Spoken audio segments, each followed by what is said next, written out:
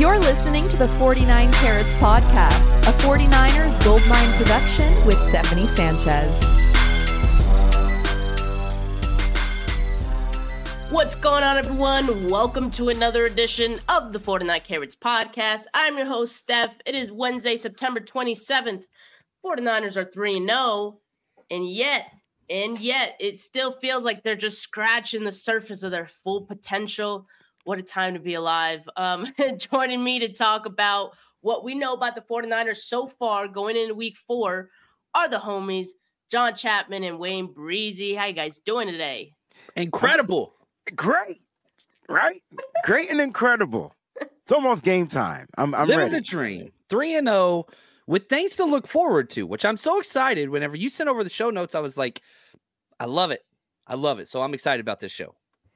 Yeah. You know what I'm excited about? My Madden simulation challenge, because I think Madden, I didn't put out that video yet. Yeah, I didn't put it out yet, Steph, because, I wanted to make sure we secured the win. But now that the win is in, I think I'm going to go ahead and put it out. I think they tuned everybody up. We should be good to go this week.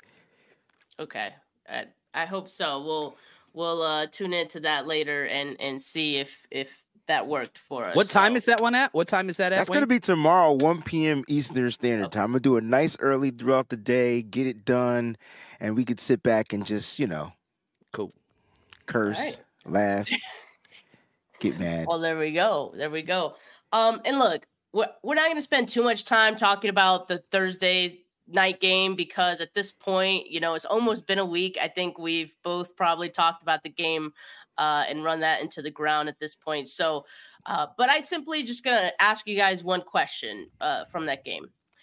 What was your most positive takeaway from the game on Thursday? And John, we'll start with you. I love the fact that you're getting these role players to start to step up. We saw it 2 weeks ago with Isaiah Oliver, and I think that it continued big time Thursday night. Guys like Oren Burks, who, he comes in, played 30 snaps, was absolutely elite, no mistakes, just consistently good. Ronnie Bell, Chris Conley, Elijah Mitchell. And so the Niners stars are going to be great, and we all know who they are, and they're going to always flash, but you're only as good as your weakest link. And with the elevation of the back end of this roster into players you can depend on, even make some plays at some point. What's up, Ronnie Bell? I just really think that the dimension of this team continues to increase when you have guys like, let's say you got Brandon Ayuk out for a game. You don't have to take necessarily a step back. Yeah, we're better with Brandon Ayuk, but whenever you get these back end of the roster guys that continue to elevate their play, that's one of the things that the Shanahan, John Lynch 49ers, the development of the back end of the roster that sets us apart from so many other teams in the NFL. And John, the fact that you mentioned depth, right? I always used to say it's not about just having depth. It's about having the right depth, right? Having the right people to fill in those particular moments in time. And when they get their opportunity, do not miss it. Now I'm about to be on my Eminem joint. You know what I'm saying? But like at the end of the day, those players did step up. So shout out to you, John, for pointing that out. But there were a couple things that I feel like I can put together. And one of the words I wanted to say that I noticed from the 49ers again is adjustments, right? They figured out ways to adjust throughout the game. They're kind of the boxing. They're using that boxing terminology where they're ready and prepared each and every week to go 12 rounds. And I think that's what we're starting to see from this regime of the San Francisco 49ers. They're not going to box you and try to knock you out right away. I mean, I feel like they can, but that's what we're going to get into why we said there's still room for improvement. But they're going to do a steady pace fight. They're on their Floyd Mayweather stuff right now. But I want to say specifically what I liked from this game was Brock Purdy adjusting to the blitz. And when you get a team that's blitzing almost 85% of the time, and it's definitely trying to throw your timing off and finding this particular type of quarterback that, 7th round draft, we know the story of Brock Purdy, right? Every week they challenge him with something different, and every week he's passing the test. That's something that we need to start owning in on. Brock Purdy is starting to become one of those, I don't want to say the E-word quarterbacks, but he's creeping up. He's creeping up in that category, Steph. He's creeping up in that category. Okay. That was a lot. But like on that last note, the E-word. The E-word. I'm just curious, like what, because I feel like a lot of people have different thoughts on what counts as like an elite quarterback. Do you guys consider top 10 to be elite? I'm just curious. I usually go top 5 whenever we're talking this, and somebody that can win the game for you. When all else goes wrong, this is somebody that can step up and deliver the game. And I don't know if I'm not going to put him there yet. I mean, he's been incredible, but that's one of my favorite things is, when we talk quarterback play, I use the word elite quarterback play. we talk fourth quarter comebacks. We talk game winning drives. Yeah. Brock is just in the fairway time after time after time to where he never digs a hole. And so fourth quarter comebacks are wonderful, and there's going to be a time for that this year, no doubt about it. But man, I think it's beautiful he doesn't have any fourth quarter comebacks because he hasn't needed them. And so it's, I don't know, chicken before the egg. Can't have a fourth quarter comeback if you're never losing. And so I don't know how that factors into it. All I can say is this. I'm so damn happy this dude's our quarterback. And I don't know if I probably could name 5. But man, I'm happy. Is he top 5? I don't know. I just want him with us because it's a perfect pairing. I did this exercise the other day with Mike from Nothing But Niners, and we literally, there are definitely some great quarterbacks in the NFL, and then there's those elite ones. And when you start and just focusing on this year alone, right? This year alone, not the previous years, but focusing on this year alone, even some of those elite quarterbacks aren't playing elite football. And so, like, Brock Purdy is playing, I don't want to say elite football, but he's playing great. He's playing top-notch football. Like, he's not turning the ball over. He's not losing games. He's not even, like John said, he's not even digging himself into some type of a hole to where he has to kind of bring his team back. He's sustaining leads. They're winning games from the sustainability aspect. So why can't that be considered an elite trait? I don't know. I know Brock Purdy doesn't have the typical physical traits of an elite quarterback, but he definitely has the mental traits of an elite quarterback, and he's proven it week in and week out. I know I'm not going to sit there and put him in the top 5 yet, but if we sat here and went through 5 quarterbacks, we'll probably have a different 5. Yeah. Or in a different order. And I feel like Brock is making a case to be in that conversation. The one thing I will say before we jump off this, there are 4 quarterbacks that have started all 3 games that have yet to throw an interception. Brock is in that. Justin Herbert, elite of elite. CJ Stroud. Yep, CJ Stroud, the rookie. Josh Dobbs, the guy we're playing this week. And there you go. So, man, you got the journeyman. You got the last pick in the draft. You got a top quarterback in the draft, elite, because people put Herbert in the elite. And then you got the rookie. It's crazy. Yeah, it is crazy. I'm not ready to put Purdy in any elite conversation, although I don't think anyone can deny that he has looked great in the limited amount of time that we have seen him. And I agree, Wayne. I think that he does have the elite, mental characteristics or whatever you want to call it, attributes. Okay, but from what I saw from this game on Thursday, like the most positive takeaway, and you guys actually highlighted a good amount of them, but I do want to start with Purdy because I think what we did see in that one is that he can learn on the fly and correct in game. And I don't know if we really have seen that before from, 49ers quarterback under Kyle Shanahan. What we saw on Thursday, he started off slow, and we have seen those slow starts from Brock before. I think about that game against the Raiders, think about that game against Tampa Bay last year. But I think in all of those games, and one thing that they have in common, not just, getting a lot of blitzes and pressures, is the fact that Purdy can figure out how to beat that, in the course of the game. And so a lot of the times you have quarterbacks who, you got to wait till they get into the film room on Monday after the game. And you're like, okay, this is what went wrong. And then the following week, they can improve on that. I haven't seen that from Brock Purdy because he's making the improvements and the adjustments in game. And the other takeaway, I think, is that Kyle trusts him. Brock Purdy threw the ball 37 times despite the slow start. despite being blitzed nearly 80% of the times, Kyle Shanahan trusts this man with his life, I think.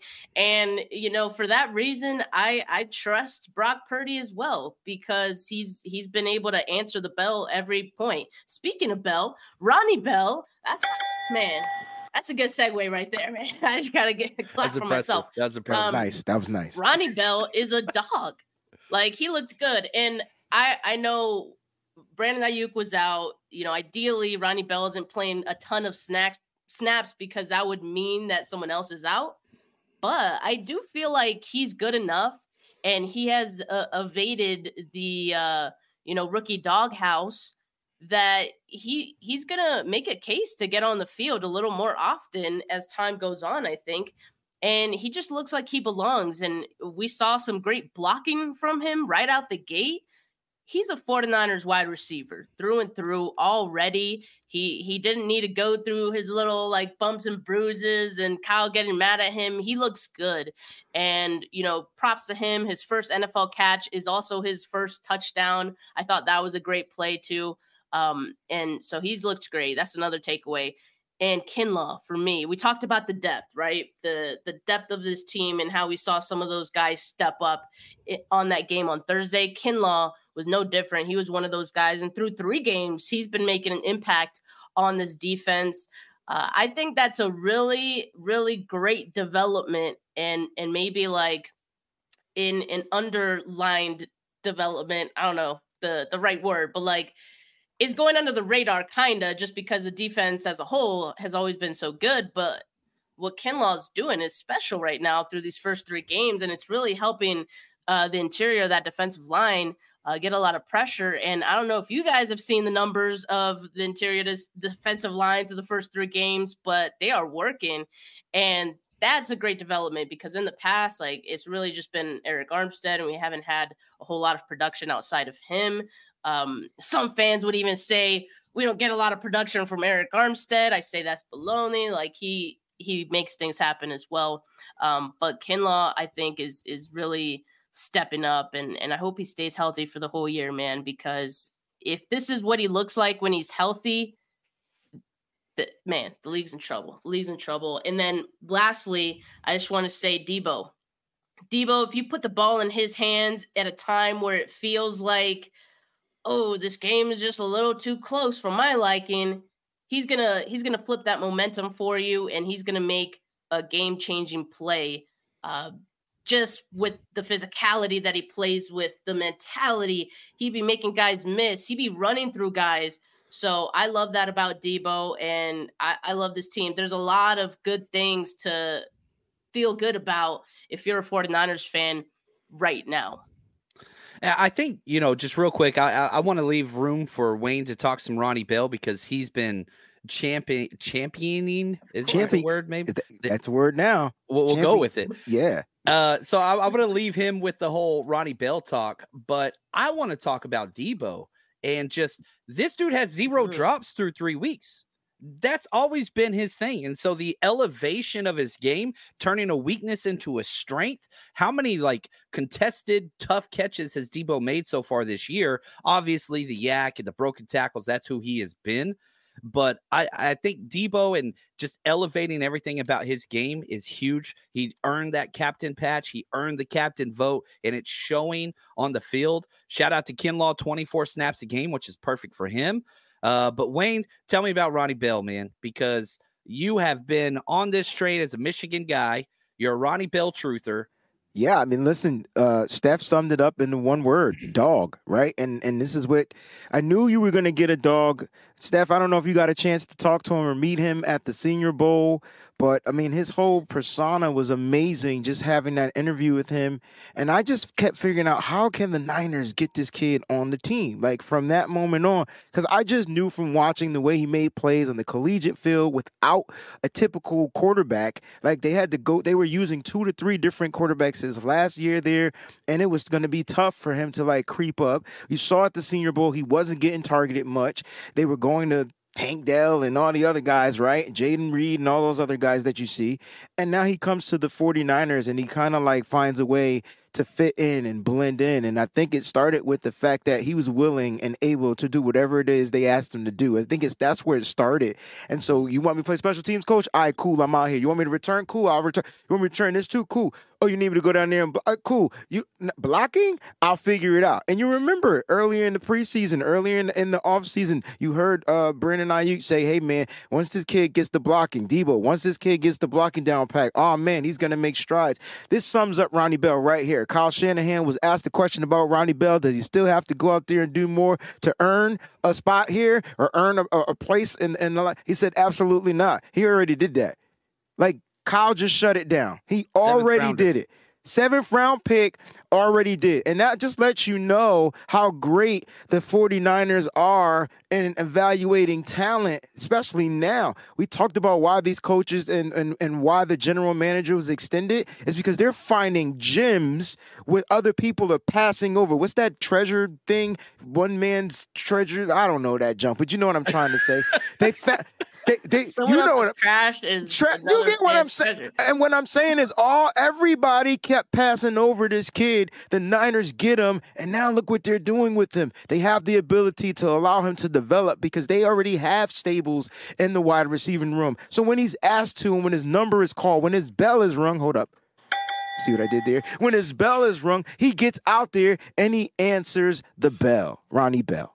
And I'll say this, a lot of people, Ronnie Bell's 7th round pick, he was picked 9 picks before Brock Purdy.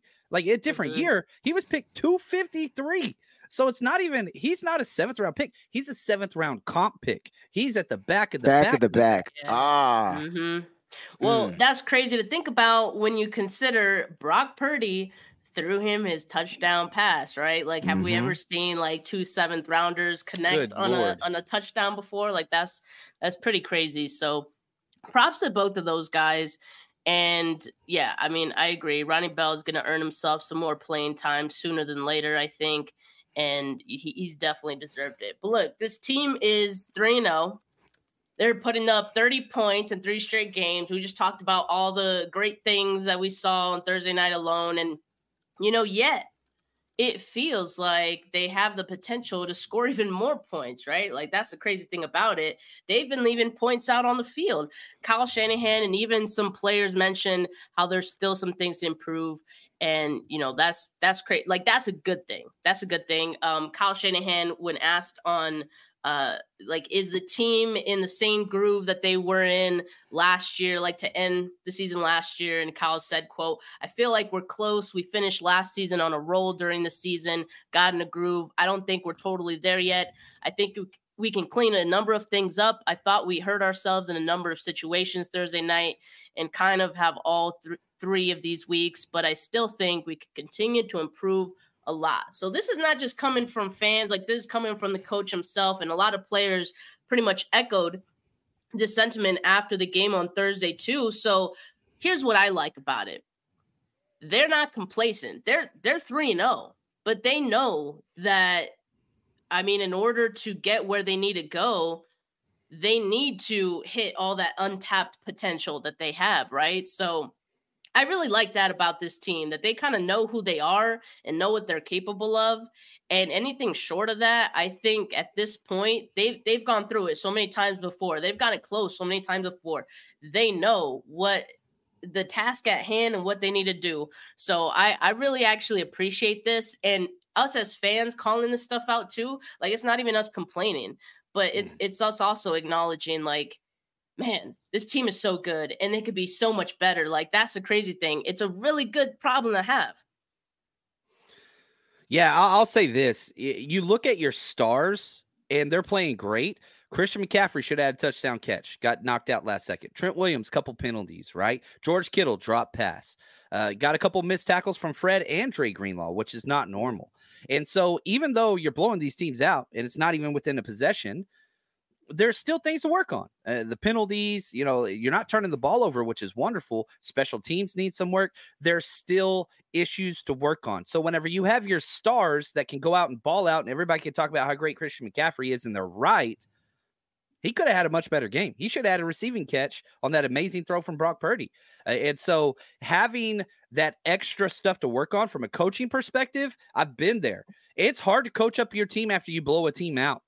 But whenever you can look at and you can show on the film, we missed these 10 plays, and you can call out your studs and you can say, CMC, we can't have you getting that ball knocked out. You have to capitalize. And everybody's like, oh, damn, he's talking to CMC right now? He's talking to Trent Williams right now? And that's kind of where the Niners are. And I think that the Niners have experienced these huge win streaks, 2019, 2022. Now we're into 2023. None of those resulted in a win. So don't be complacent with winning a bunch of damn games now. We have bigger things on the horizon. That's just my thoughts. I don't know, Wayne. What do you think? No, and I think you're right. I mean, I think the big picture is getting to the Super Bowl and winning it. I think that's the biggest picture. I mean, the Niners know that they can pull together a win streak. They can win a bunch of games. They know they can go out there. They can make adjustments. They can do all the things that they need to do. Have the Niners looked great for the past 3 games? Yeah, but they can be better. And I think that's what this whole conversation is about. And, John, you talked about that area where they can improve. I like the fact that players are accountable. They're like, damn, I got to be better. And we talk about stars. So I want to stick with the stars. Those stars are saying, I got to be better. I got to do this. I got to do that. And I love it. Right. But here's to me where I feel like when Kyle Shanahan talks, this is the area he wants the players to improve, and it's in the red zone. I mean, the 49ers are just above 50% in the red zone, if I'm not mistaken, and they're like a little bit higher than what they were in 2022. And the reason why I said that is because the Niners are getting opportunities and they're just not capitalizing off of them. And so you get that ball down into that 20, inside that 20, you have to try to figure out a way to put up points. Now, a lot of those points get negated by things like penalties, which John talked about. So the Niners have to figure out how to be more disciplined, and they got to figure out a way to better execute some of those plays. When Brock Purdy threw that pass to Christian McCaffrey, was it a catch? It sure was, until it didn't happen, right? It was in his hands and it got knocked out at the last second. So the players got to be, they're being accountable. They got to continue to strive to be better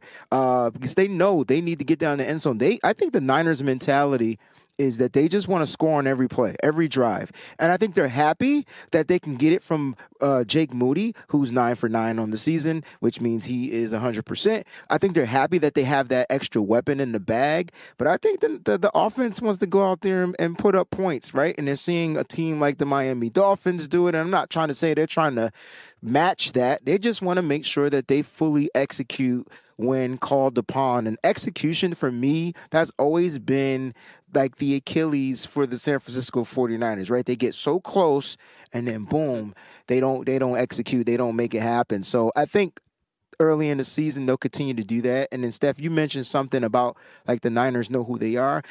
Honestly, I don't think the Niners know who they are. And I actually like that. Why? Because now the other teams can't ever figure us out. And I think the Niners are interchangeable. I don't know what character that is, but they can change it up, switch it up. Oh, yeah, you trying to stop Christian? All right, cool. We'll put this person in. We'll focus on this point. We'll do this. We'll do that. I think Kyle Shanahan has been in his bag, and I think this is the happiest we've ever seen our head coach. And I think the sky's the freaking limit. I think the sky's the limit. Yeah, exactly. I love it. And to your point about the red zone scoring percentage, right now they're 20th, 53.85. Yeah.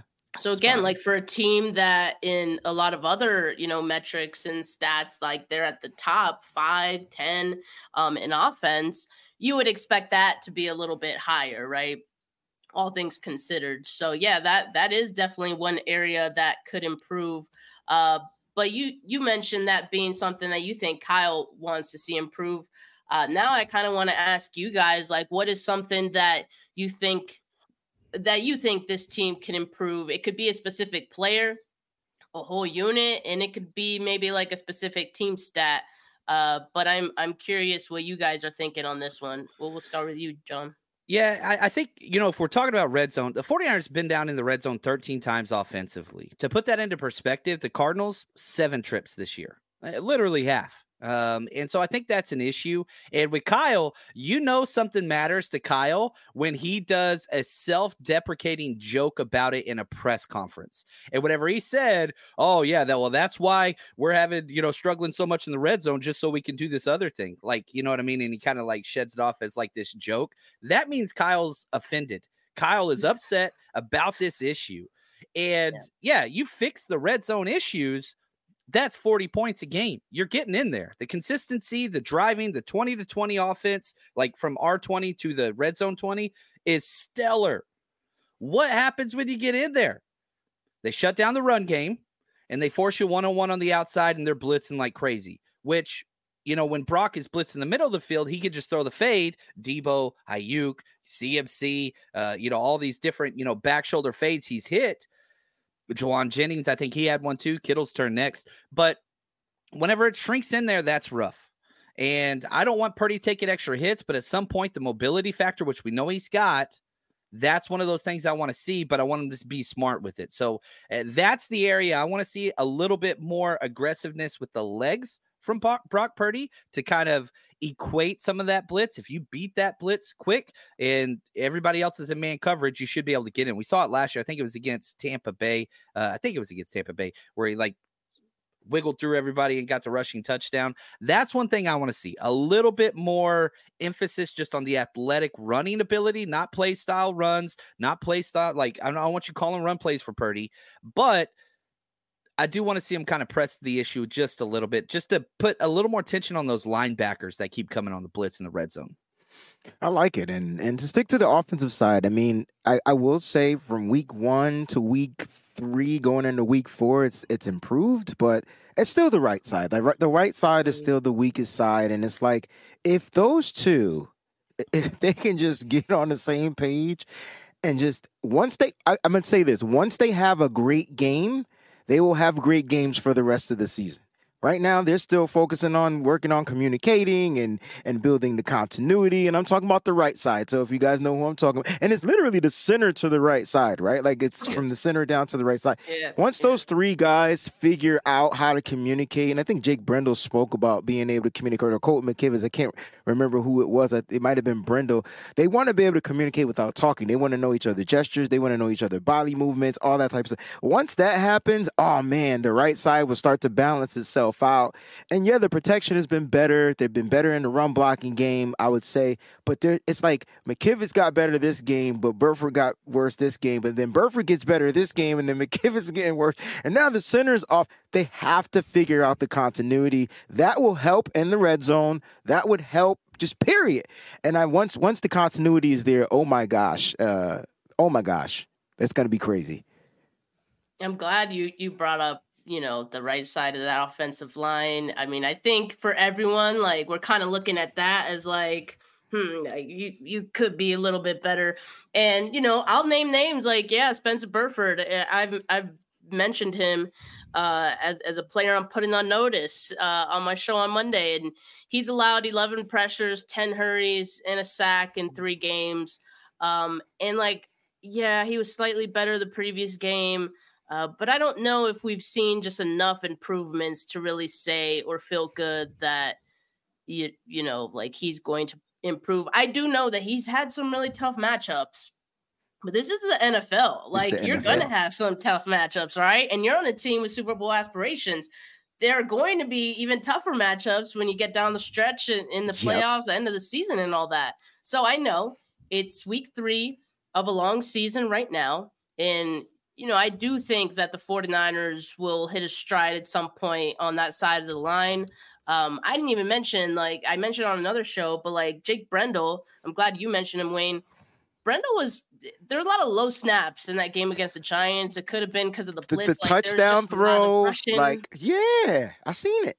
But that's kind of bad.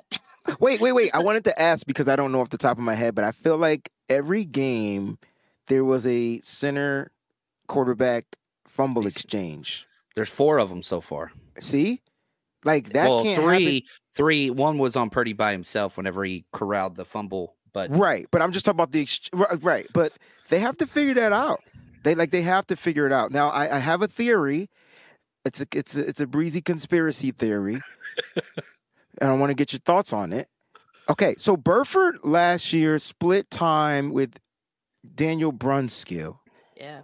But and he seemed like he was flashing to be better, but now he's that full starting right tackle. It's technically like really his rookie season as the full starter, right? But he was paired up with a veteran. I'm not saying that veteran was all that great, but being next to a guy like Mike McGlinchey, who's probably seen it for several years, was probably help pulling him up just a little bit. Now that crutch is gone, you're putting in a non-starting right tackle, and now you're asking your right guard, who got the reps his first year, half of them at least, or more than half, to kind of like step up and be this, he was a 5th round pick or a 4th round pick, right? So like 5th round, 4th round. So it's going to take some time. What are your thoughts about him not having the crutch anymore, though? Like maybe Mike McGlinchey was helpful. He wasn't on the field, but maybe in the locker room or in the film room. Yeah, I think they even talked about it last year, where it was good for him to kind of step back and analyze and figure it out, then go back out there and, fix those mistakes. But you guys said he's had a tough 3 weeks. All right. Now, here's how tough it was. Cameron Hayward, Aaron Donald, Dexter Lawrence, all pro players. Damn. All of them. Like, that is tough. This week, not so fast. And so you're kind of you're never going to have a 3-game stretch like that again in the NFL. Does that excuse the way in which he has played? It has not. I think that he has earned the right to fix some of these issues because they want him to be a stalwart. They want him to be there for 6-7 years plus at the right guard spot. He's not being pulled out even when they go to trash time and John Feliciano comes in. They put him at center. Banks and Burford stayed in and played every damn snap. They did not get a break. And so I don't think that there's any leash involved whatsoever currently with Burford. I think they're just rolling through these growing pains. But I do think you're on something. I do wish there was a little bit of a revolving door there, not because I want him out, but because it worked so well last year. But I don't think they're doing that. I think they're just going to trust this dude, and they're just going to let him just go through it. Chris Forster, the O-line coach, constantly preaches continuity, playing amongst your players next to you, and it just takes time to gel. So him and Colton McKivitz didn't get a lot of time together last year. Yeah, now it's time. That's a huge thing with the offensive line. And so I'm going to be patient, but I'm watching him, you know what I mean? Like I'm watching him. So yeah, the 49ers right now rank 22nd in composite pass protection ratings. So, but combining, PFF, ESPN, and what is the other one? I think SNS or something like that. Yeah. But man, they were everybody was 1-on-1. That you were blocking with 5. They were bringing 6. I don't know. I don't know. I don't know. I know it's like tough matchups, and yes, the 49ers don't have like another right guard to go to like they did in the past with Daniel Brunskill. I mean, Brunskill was good. Like, he was nice. So like anytime that Burford struggled, like, yeah, they didn't really hesitate too much to put him in there. Now it's kind of like you got to take your lumps. You got to take your lumps with Burford. I do think that continuity is a big thing. I do think that having a first-year starter next to you doesn't exactly help. So the more time that they get together is going to help. You see how much Aaron Banks has benefited from having Trent Williams next to him. Aaron Banks, at this point, probably pretty good in his own right. But we know that him learning the ropes of playing left guard had a lot to do with having the benefit of Trent. So on the other end, both of those guys need to help each other out. And so I think that's going to come with time and them getting to know each other and all this and that. But as of right now, that is definitely one area that could stand to improve. And when it does, watch out, man. Watch out. All right. That's all we're saying. Like, I'm just saying, you mean to tell me Brock's going to have more time to throw on his right side? Like, I'm telling you, it's going to be dangerous. It's going to be dangerous. League not ready. Yeah, there we go. But the other thing, there's another thing I wanted to point out of something that I want to see improve. All right. And for me, it's the penalties. The 49ers are 26th in penalties right now. They're averaging a little over 7 penalties a game, almost 8 penalties a game, compared to 5.6 in 2022. So I do feel like, again, it's one of those things where it's like it's early in the season. So sometimes these things do happen and then you kind of lock in a little later. But, at some point, you don't want penalties to affect the game and affect the outcome of a game. It hasn't so far for the 49ers. And the good thing is that the Cardinals are actually a worse team than the 49ers when it comes to penalties. They're ranked 29th. Looking ahead at week 5, Cowboys are 27th. But you never know. Like, what if, this upcoming game is the game where the Cardinals, improve their penalties and the 49ers do the opposite? You never know. So that's always something that I feel could stand to improve as well. I know there's been a lot of like weird ticky-tacky calls, in particular with Dre Greenlaw. But, I didn't. I would argue 1 out of 3 may have been warranted against Greenlaw. 1 out of 3, but he's got a reputation. Exactly. So he's getting those reputation calls now, and so just off of that alone, he probably needs to be smarter. But I think that could definitely improve going in, to these next few games. Yeah, and it's not just him. Sorry, John. It's the special team penalties that you really don't account for in a football game because they only have one role, one job, one assignment, and next thing you know, you're starting in your own end zone on offense. So like it's those penalties.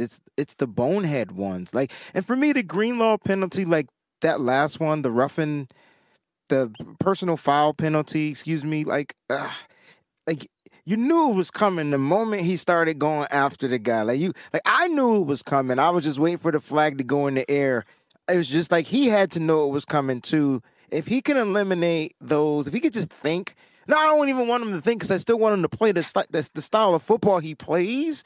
I'm okay if Greenlaw gets a penalty a game. At this point, I'm cool with it. It's like as long as he continues to lead the team in tackles and don't miss tackles and continue to make plays, I'm fine. It's the other penalties though. Yeah.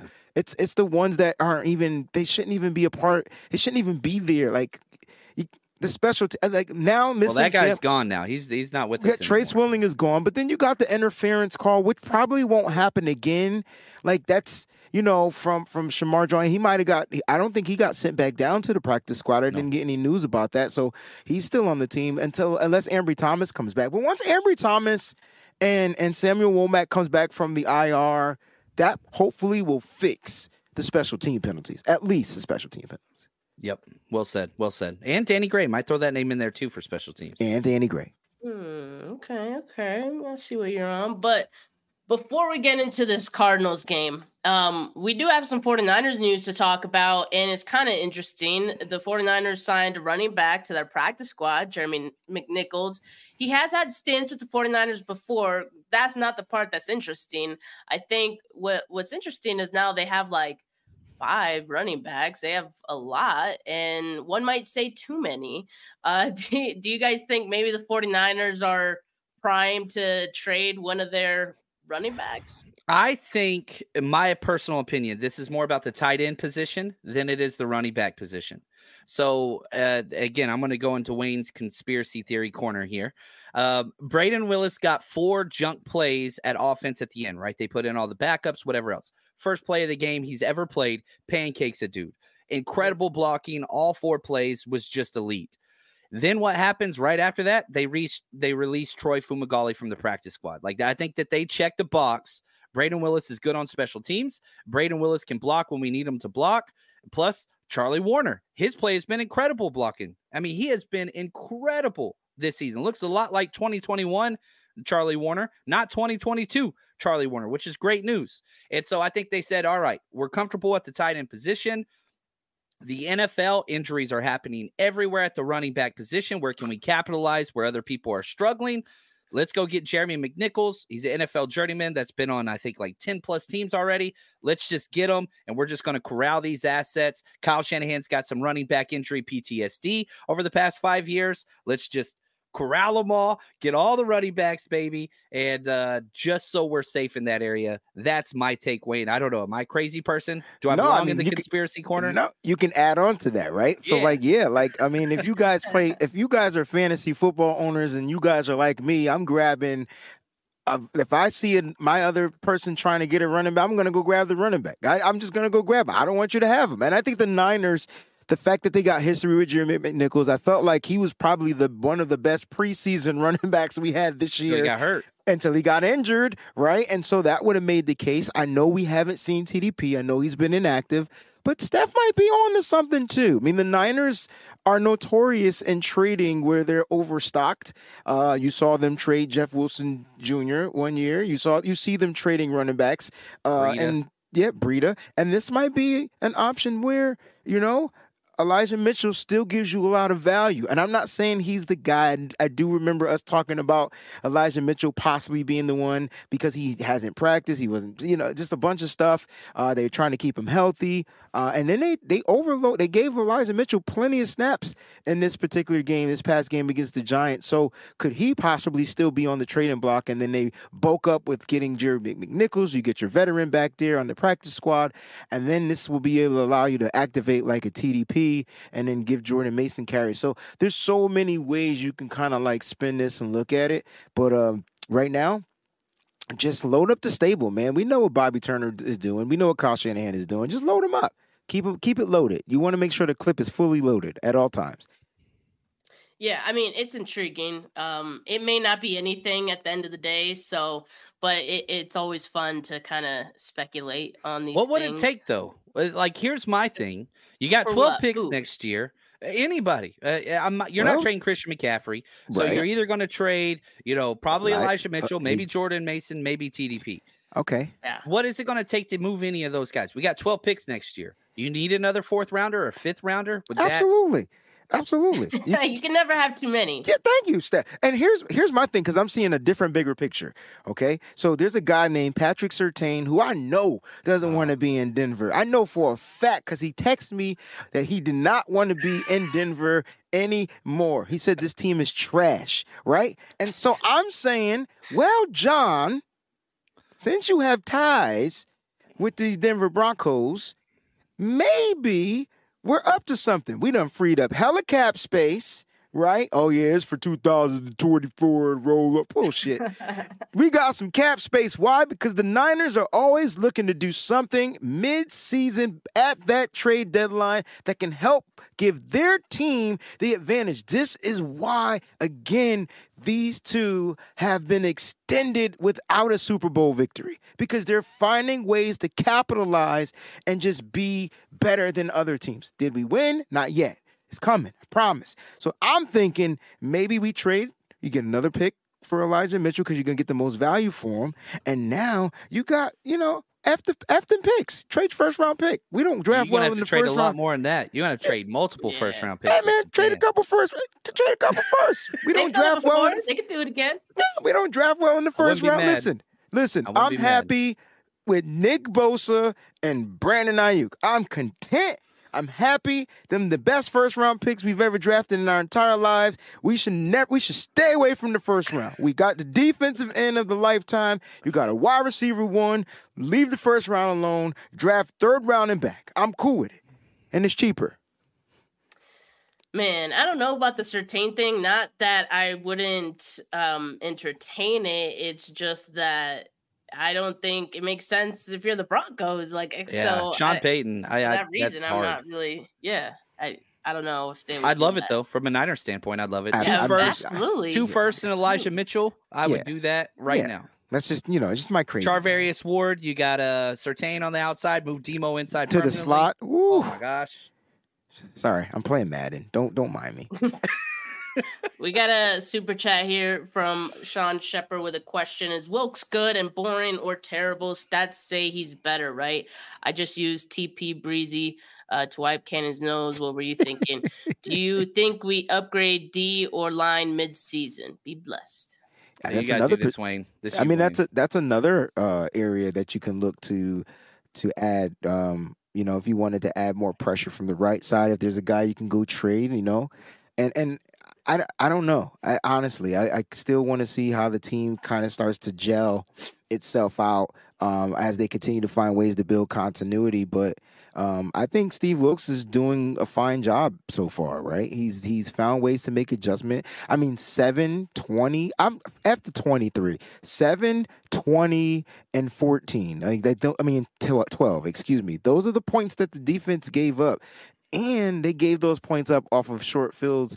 And so, like, I'm saying to myself, the defense, I know we hate the bend don't break concept, but that's just what it's gonna be right now. Like, hey, you can beat us underneath, but we're gonna hit you, we're gonna tackle you, and at some point in the game, your body is going to wear out, right? And that's Steve Wilks. He's making sure his secondary doesn't get beat, and he's allowing his up front, to do the work. And so get used to it. I'm not saying it won't change, but it's not bad. Again, 7-20, bump that field goal at the end of the game, and 12. And those points came off of penalties, by the way.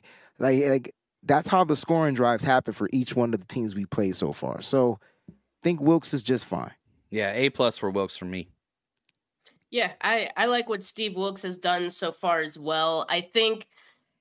He's still getting used to, the personnel that he has on defense. He's getting used to what the 49ers have typically done on defense. Because, again, like, he's adding small wrinkles. He's not doing that much different, all right? So it's not exactly like his defense, but he is, adding just a little sprinkle here and there of what he typically does.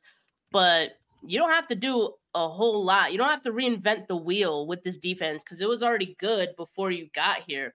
That's a pretty unique situation to be in for a new defensive coordinator, because you think most of the time a new defensive coordinator comes in and it's because, they were so bad before, the other coach got fired, and we got to bring you in to fix this. He doesn't have to really fix anything. He just has to make sure that it stays afloat and it stays running like a well-oiled machine. And I think, again, because he's getting used to, what this defense does, maybe that's why we're seeing some of that bend don't break and wanting to keep everything in front of him. And I think over time, like, we're just going to continue to see him get more comfortable with the defense.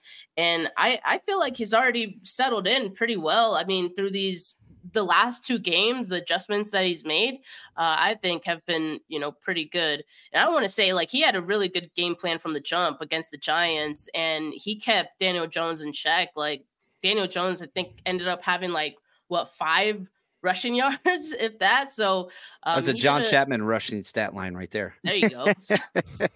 and mind you, with they opened up the Red Sea for you on the offensive line, and you picked up 5 yards. So I'd probably do the same. I'm getting 6. I don't know about that 5. I'm getting 6. He said 6. I'm getting 6. A tackle. Yep. But no, I'm happy with what Steve Wilks has done. And with that, I think this is a good segue into the Arizona game, because, man, Arizona's offense doesn't look all too bad. I mean, we're talking about Joshua Dobbs. He's one of the 4 quarterbacks that has yet to throw an interception. He's only thrown 2 touchdowns, but, I mean, it's still a young season. His completion percentage is up there. He's nearly 72% on his throws and completion percentage. So he's operating this Arizona offense pretty well. And, they still have James Conner, who's not a slouch either. People forget about him.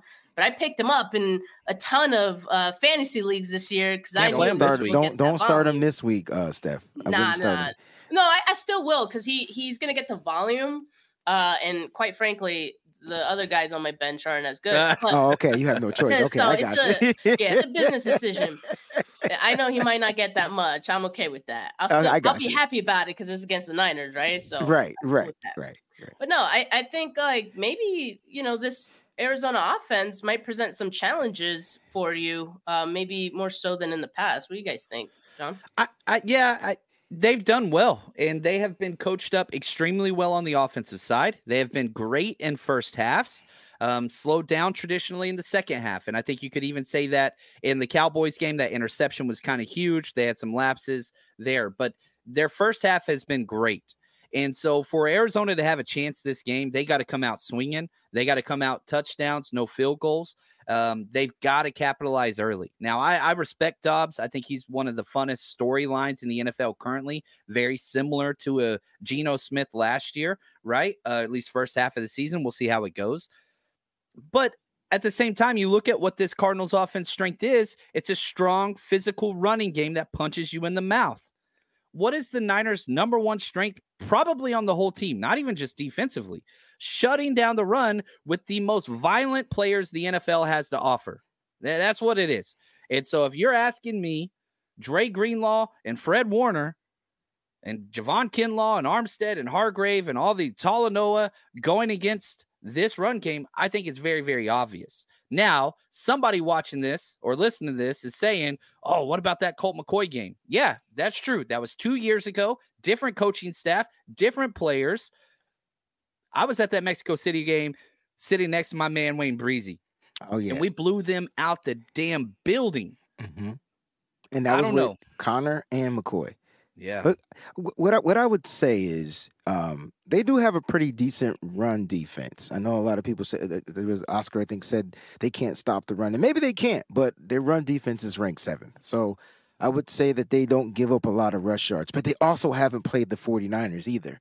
So, like, you know, they haven't played the number 3 rushing team in the league, right? You know? And so, like I don't see offensively Arizona being that team that's going to get things going. Now, will they get a play where a drive where they may score? Possibly, because the Niners do the dumbest shit and they give up a penalty, and the next thing you know, all of a sudden they're on their side of the 50, and it's just a little easier when you're on your side of the 50 to score a touchdown. And so that's this possibility that can happen. That's kind of the only way I see them scoring a touchdown anyway. That's been the Niners' MO, so I'm going to stick with it. And so, like, I just don't think Dobbs is going to be able to be who he is, because the Niners are going to do exactly what John said. They're going to take away the run, and they're going to force Dobbs, even though his completion percentage is 72%, they're going to force him to be accurate. And he's going to have to be accurate on the run. He's going to have to be accurate in that pocket. He won't have a lot of time in the pocket. Steph, you talked about the Niners' pressure. Listen, pressure bursts pipes. We know that the pressures are there. This might be a game where finally Nick Bosa tees off. I'm not going to predict 4 sacks this game, but he's definitely going to get 2. So I'm just going to start it right. He's going to continue to climb up the sack ladder, but expect stuff to just not go the way that the Cardinals have planned. They're finally going to play a real NFL team. And I know I said that, and I meant that. Yeah, and the Cowboys, who are great at getting pressure, they might have the best defensive end rotation. Their defensive tackles have so much to be wanting. The 49ers' strength of this team is right up the damn middle. Nick Bosa for sure, but those 3 defensive, I put 4. I want to put Kevin Givens in there too. The 4 defensive tackles and 2 linebackers right behind them. And so the way we play defense is not the same way the Cowboys play defense. It's not the same attitude. It's not the same type of physicality. They are finesse. We are brute strength and violence. And I think Dre Greenlaw, and we talked about his penalties earlier. I don't give a damn this week. No penalties this game. Watch. Ooh, just watch. That's bold. There's got to be a MyBookie bet on that somewhere. 0 penalties for Dre Greenlaw. Yes. Wayne, you said they haven't played a real team yet. You heard what I said. I was like, and John cut that. He cut that off with a razor edge. He came right in and said, "Whoosh, let me save Wayne." No, I don't need any saving. They haven't played a real team yet. I said it. Look, I said it. No, I mean, I like that you said it, Wayne. I liked it. All right, so on the running game, I think that is important for the 49ers to stop, because the Cardinals have been real comfy in their run game right now. They're 6th in rushing yards per game. They average 156 yards per game. They're getting 5.6 yards per rush attempt. They were blocking their butts off against the Cowboys, but I think you raise a good point, John, that, you know, the 49ers just play the defense or play the run a little bit differently than other teams, and, you know, probably the Cowboys as well, right? So I think I would give the advantage to the 49ers on that aspect. Now, as far as their run defense, the Cardinals' run defense, they haven't, you mentioned, Wayne, that they're pretty good. They're okay. But a running back has scored a receiving touchdown in each of their last 3 games so far this season. They allowed 122 yards on the ground to Tony Pollard last week as well. So this could be a big Christian McCaffrey game, I think. And the one caveat I want to say here is that we got to remember that their head coach was a defensive coordinator for the Eagles last season. So he already did some homework on the 49ers for that NFC Championship game. We didn't exactly see, or he didn't see, Brock Purdy and, the offense at its full glory, of course. But I'm just highlighting that he was prepared for that one. So he has done his homework twice now on the 49ers. And so I'm not saying that gives them an advantage. I'm just saying like he'll more or less know what to expect. But as we mentioned earlier in the show, like I think the 49ers can beat you a variety of different ways. And okay, you're going to do that. We're going to do this. Like it doesn't matter what you do. They're going to find a way to win. And so I think that's the most impressive part. I also, mention these stats. Arizona defense, 26th in yards allowed per game. They're allowing 367 yards per game to their opponents. The 49ers offense is 4th in yards per game. They're averaging nearly 400 yards per game on offense. Like that's pretty good, right? And it still ain't clicking yet. Like they still working on it. To our point. And then if the right side of the line can put together a better game that they have in these previous 3, like we were saying, watch out. This could be a game where for the 49ers, everything can sort of come together. All right. If they wanted to, so I think there's a potential for that. And if there is, it's going to be really hard to stop the 49ers in this game. Yeah, I think you're right. There's a lot of bad blood between these two teams. And a lot of that's coming from the 49ers side. Gannon talking trash, against the Niners. You had the injury. Everybody's chomping at the bit to play Philly. This is like the closest thing you're going to get for a couple months. So any anger you got from that NFC Championship game, take that shit out on these guys. They claim not 1, not 2. They got 3 of our players on their active roster. 3 of them. Like, come on, man. Like, those are your brothers over there. They took them from you. You go put a hurting on them. That's all there is to it. Plus, your DC, Steve Wilkes, who I gave an A+ earlier, is in an active lawsuit against this damn franchise. This junk is personal, John. Yes. This is personal. This is cheat their ass and leave no doubt. I want this game to be bloody, violent, anger. Let them know who runs this freaking division, because it sure as hell ain't Jonathan Gannon, Kendall Roy looking rear end, Pee Wee's Playhouse. Get the hell out of here, man. Not Pee Wee's Playhouse, man. He looks just like him. R.I.P. He looks just like him. Listen. This game, usually, I say keep it strictly business. It's nothing business about this game. This is not a business trip for the San Francisco 49ers. Nope. And they're home, right? So at the end of the day, this is going to be strictly personal. And you know where it starts? With the head coach. That's where it starts. And then it goes down to your defensive coordinator, like John said. Oh, you me? All right, I'ma sue y'all. Y'all trying to put me under the bus because of what y'all did, the organization? Cool. Watch Steve Wilkes this week. Y'all talk about Hufanga blitzes. You're going to see all kind of crazy stuff this week from the defense. And on top of that, it's personal for the players, man. George Kittle does damage to this team. Deebo Samuel is unleashed a new beast. Brandon Ayuk will be back, right? Like Christian McCaffrey, oh my gosh. Like, how about Elijah Mitchell's 2 touchdowns last time we played this team? Like, we're not even talking about him. Like this, they're going to unleash the dragon. There are a couple guys who have had 2 touchdown games against Arizona last year. Like Kittle had 2 touchdowns in each of the Arizona games last year. And Ayuk had 2 touchdowns in week 11 against Arizona. You mentioned Elijah Mitchell. And so, man, we got some dudes. And as you mentioned, Kyle, he doesn't talk that talk. He lets his play calling and his players do the talking for him. He doesn't have to talk shit. Like, he doesn't. And I love that about Coach. Like, you beat him 2 times, 38-10 and 38-13. Yeah. Last year. Like, these teams are not on the same damn level. They're not. I'm sorry. First 40-point game of the season.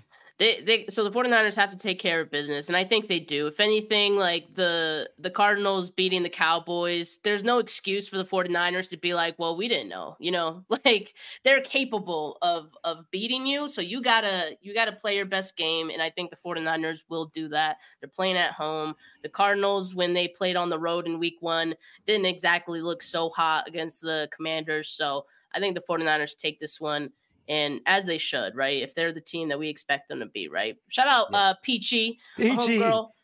She said, 49ers haven't exactly been that great in the first round anyways. Got a great feeling about the season ending with number 6. Let's do this. Yes. Take 6. Take 6. I like take 6. Not because we've been trying for a Super Bowl for 6 straight seasons, but because like the quest for 6, like that got old. Like we had a retired quest for 6. Yeah. And now look, take 6. All right. Let's Let's take it. Number just 6. take it. Yeah, just take it. Straight All up. right, y'all. Well, we appreciate you tuning in today. Make sure you guys like this video, subscribe to the channel if you have not yet. Make sure that you like this video on both John and Wayne's channel too. It's in the description of my YouTube video. So show triple the love. Audio listeners, follow the pod wherever you get your podcasts, and make sure you leave a review. But with that, you guys have any parting words here? Enjoy this week. Enjoy the destruction. Enjoy the anger. Feel the pain. Live strong off of hate. Stay strong, faithful. We got this. It's barbecue chicken all week long. Lemon pepper, barbecue, buffalo, you name it. We eating birds. Let's go. That's awesome. I didn't know where that was going at first, Wayne, but yeah, okay. We eating birds and Full circle. We need all the wings. Maybe I'll order some wings for the game. Who knows? Everybody get wings. Not on Breezie, though. Not on Breezie. But you just get you some wings. All right, y'all. Well, we appreciate it. Have a good rest of your Wednesday, folks. Peace.